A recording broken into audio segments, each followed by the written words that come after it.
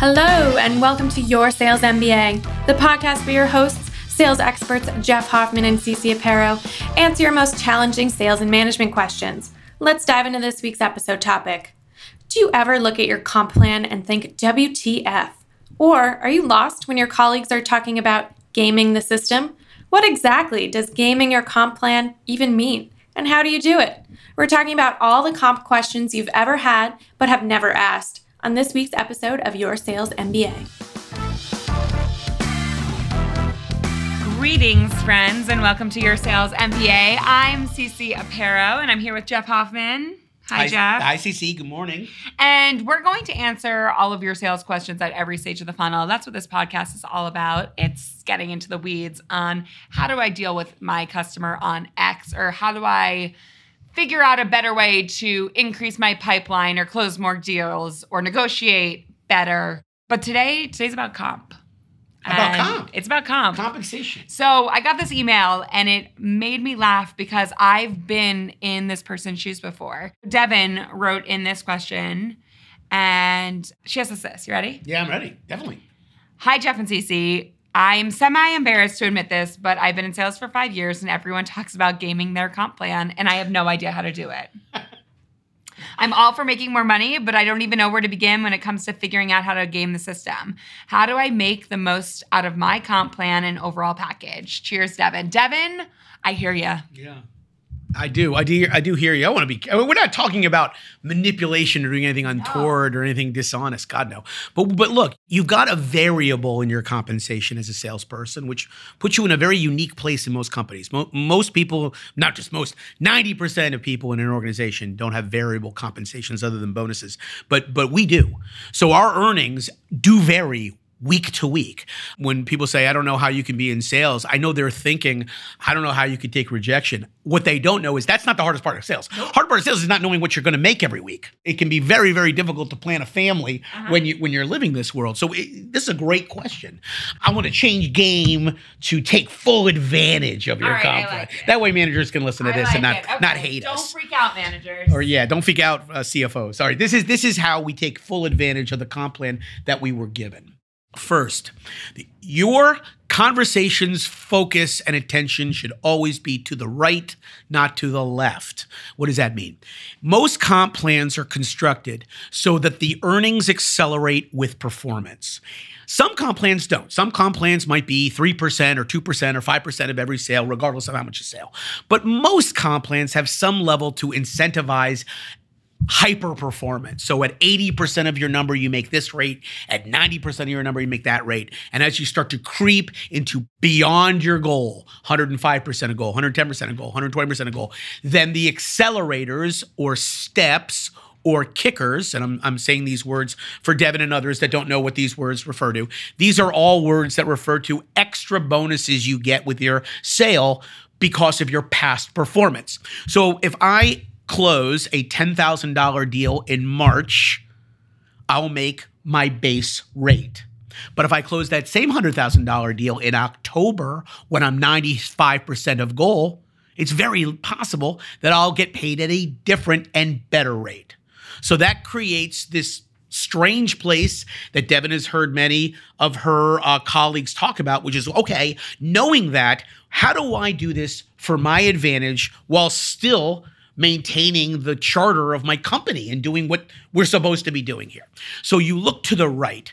Your opportunities live in the accelerators, not in the base requirements to participate. Simply put, first rule of taking advantage of a comp plan is getting to your first step as fast as you can. Here is the challenge you have with a comp plan. Chances are overwhelming. It's an annual comp plan. Some of you may not have one like that, but let's call it that for this conversation. If it's 12-month comp plan, the sooner you hit the accelerators, the more money you make. The worst thing you can do in sales on a comp plan is an expression called sandbagging. Sandbagging is withholding a deal longer than you could, in the idea being, I'd rather hold this deal for a few days or weeks close it in a different cycle because I'll get paid higher in that cycle because of other deals I'm closing. That would be a manipulation of your comp plan and would be a direct violation, probably, of your company's charter. You are not honoring the requirements of sales, and you're certainly not honoring your investors or shareholders that are not interested in making a payment from a customer late so you could get a higher commission check. So not only does it not work on your comp plan, it doesn't work in your company. You want to be as aggressive as you can early with your sales so that you hit your first accelerator as fast as you can. That's number one. Number two, you want to consider what you would do with deals that might require multiple rep involvements. And you want to have these conversations with your manager prior to any deal. Gaming the comp plan, as Devin said, is really more about finding the opportunities within the comp plan to make as much money as possible. And remember, when you make money in your comp plan, you get paid after the company does. So you're doing good things by having an aggressive kind of approach to doing these sales. But what you want to consider with your manager is the manager is going to have very little power, if none, in changing the numbers in that comp plan. That came from finance. But the manager may have a great deal of discretion in handling activities that happen during your year. So, for example, let's say you're working on some territories that might have other rep involvement. It would be smart of you to negotiate that with your manager prior.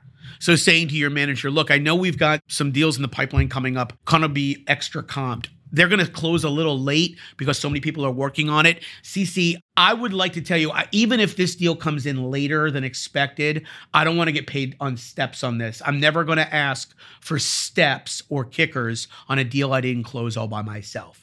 So could you tell me, CeCe, when this deal closed, what do I have to do in finance to make sure I don't get the extra bonus or kicker?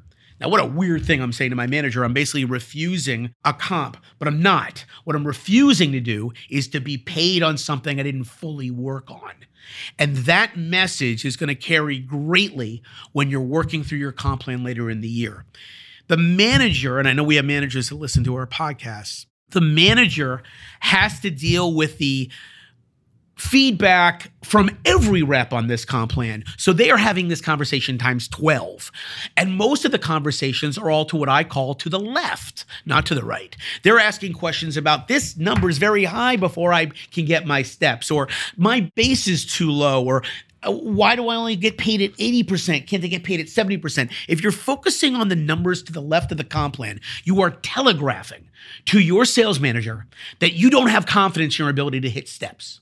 But when you say to your manager ahead of time, I only want baseline comp on deals I don't fully close, is telling them the opposite, that you have full confidence in your ability to hit steps and you think you're going to hit them earlier than anyone else. This is going to help you in the 100 of comp issues you're going to have for the next 12 months, because your manager is going to say, is this someone who is a left of the spreadsheet rep, or is this someone who is a right of the spreadsheet rep? Okay, I already know how I'm going to game my comp plan now. Oh, wait a minute. I gave you the comp plan. Yeah. Oh, shit. All right.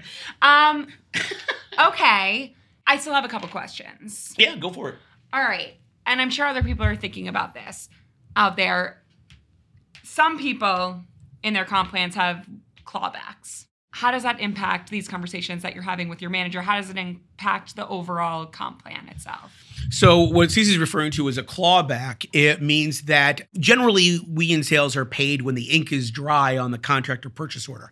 But as you know, that there's still the issue of the actual payment. And most companies don't have a lot of clawback policies, because the idea is that if we have a clawback policy, what we're going to say is, you sign the deal, we'll pay you when it's signed. But if that customer bails, or that customer cancels, or that customer doesn't pay, we have the right to take your commission money back. And we'll do that in future earnings. Think about how debilitating that is for a rep. You've closed a deal, and then 3 months later, and you're long gone from this deal, the company was acquired and has canceled the contract in the 90-day window of which you closed it. And now that $1,200 commission check you got in March, you just got your June check and it's $45 because they just took all of that out because of that poor thing that happened. And when you walk into your boss's office dejected and frustrated, what does your boss say? Well, you should have known they were going to be acquired. You should have gotten rid of the 90-day out. You should have blah, blah, blah, blah, blah, only throwing salt on the wound. So you're telling me, boss, that you're giving me this advice the moment I just lost $1,200. Thanks. How thoughtful of you. I've never understood managers that use bad moments to do some kind of learning episode. How do we handle this? How do we avoid all this stuff? Well, if you have clawbacks, those are company policies. So it's unlikely that you're going to be able to really manage it. But one of the things that I would do, and I do it with a comp plan, is when you find out there's a clawback, find out if you can get that clawback to, obviously it's going to impact your earnings poorly, but maybe it doesn't have to affect your quota retirement. What if it's like, look, if there's a clawback on a 90-day, I get it if they, they don't pay us, but if it's a 90-day out and they exercise it, then the only thing that went wrong was the onboarding. The only thing that went wrong was the actual delivery of the training. It wasn't my fault. I get it. I shouldn't get paid. The customer didn't pay us. But can I get quota retirement or a 50% quota retirement if I close a $10,000 deal and then they backed out 90 days out and I lost the $10,000 commission that you already paid me on? Could you at least leave the $10,000 retired out of it so I can enjoy steps later? That's a fair thing to ask, and you might get lucky with that request, particularly if you're flexible with it. Hey, how about this, CeCe? I get the clawback thing. I think it's crap, but I get it. Because here's the problem with the clawback. And by the way, if you're thinking, well, it sounds reasonable then that you would have a clawback. Well, if you're listening, you're not in sales. Let me tell you why clawbacks are not cool for salespeople. Oh yeah, we lose the money back. It's because it would inspire wrong behaviors. Clawbacks force salespeople to stay in the opportunity longer than you want them to. The sales rep's job is for growth. But if I know there's a 90-day clawback potential, I'm going to hang around these deals all the way to the 91st day. So I'm going to be sitting in on customer service calls and account management calls and training calls because I know that if there's any turbulence, I could be at risk of losing the deal. Well, that seems to make a lot of sense. One problem. If I'm going to be on a bunch of account manager and customer service calls for the next month, where's your pipeline? Where's my pipeline? So most companies get this. So they say that's why we want reps to sell and account managers to manage the post-sale relationship. But then sometimes finance gets cute and they say, yeah, but we're not going to pay reps on deals that don't close. Why should the rep get paid if we don't? Many companies decided a long time ago that's the cost of doing business. If you want reps to hustle, you pay them.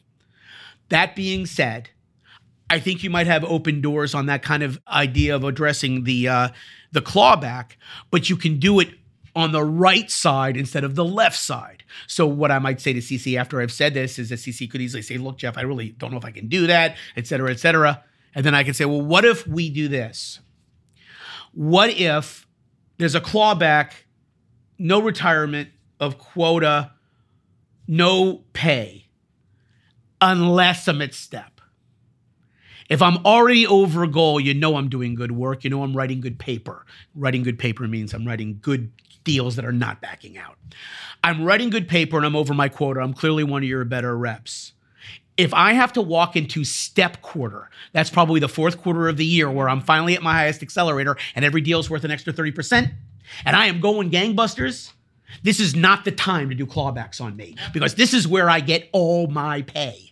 So if I've been doing everything right for 9 months and somebody in October bails, I still won't get paid. I'm cool with that. I'm not looking to get paid on something a company can get paid for. What I'd ask you to do is leave it in my quota retirement so I can continue to enjoy steps on other deals. That's a reasonable conversation to have. And if you have that conversation without an actual deal in hand, you'll find your manager might be more likely to listen. I think the two things here that reign supreme for anyone who doesn't want to game their comp plan, but maybe take advantage of their comp plan is the following. Be proactive with your manager. Have these conversations early on in the year whenever a new comp plan is rolled out. And the second thing is to focus on the right of that comp plan. Don't spend time focusing on the left. Demonstrate that you're committed by focusing on the right, and you'll be good to go. Absolutely. Great email. I'm so happy that Devin wrote it. I hope Devin makes a ton of money this year. Me too. All right, before we rock and roll here, Jeff, what is one thing that listeners should do today that is going to impact their sales? One thing you can do today to impact your sales, and again, I always like to think about things a little bit outside the box. Think about something within your community, circle of friends, church, synagogue, mosque, student, school, local, whatever, somewhere where you can volunteer to give a presentation on what you do. Maybe that's a high school to talk about your role. Maybe it's at your church to talk about what some cool stuff that your company does from a nonprofit perspective. It doesn't really matter.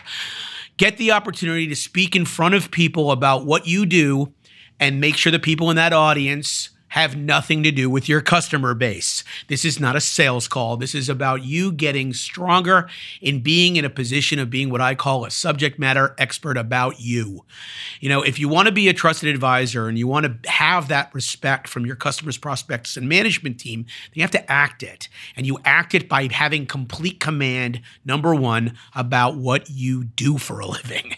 We all know it, right? How many barbecues and Christmas parties do we go to in a lifetime where our cousin says, "What do you do again?" And we look at them like it was the hardest question anyone's ever asked me. Well, it's kind of complicated. Let me see if I can simplify it. And then all we do is we sound like a jackass.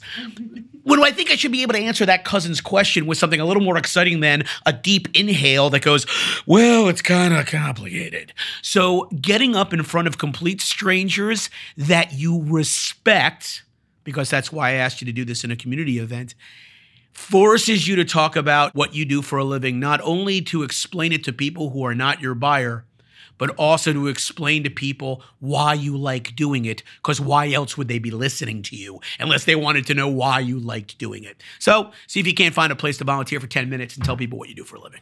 And if you have any follow-up questions on this week's episode, or if you have a sales question that you are dying to get answered, make sure you send it on over to us. Hey, send us a comp plan. You could apply a podcast to a real comp plan if we had one. Yeah, there's really no question regarding sales we wouldn't entertain. We might not read it, but we on the podcast. But we'll, as many of you know, we do answer these, not just only on the podcast. But who knows? Maybe you'll get on the show. Thanks for listening and happy selling. Thanks for tuning in to this week's episode of Your Sales MBA. If you have sales or management questions, feel free to send them to podcast@sellhoffman.com. That's podcast@sellhoffman.com. And remember to rate, review, and subscribe. It helps boost us in the ratings so other reps like you can find us. Until next time, happy selling.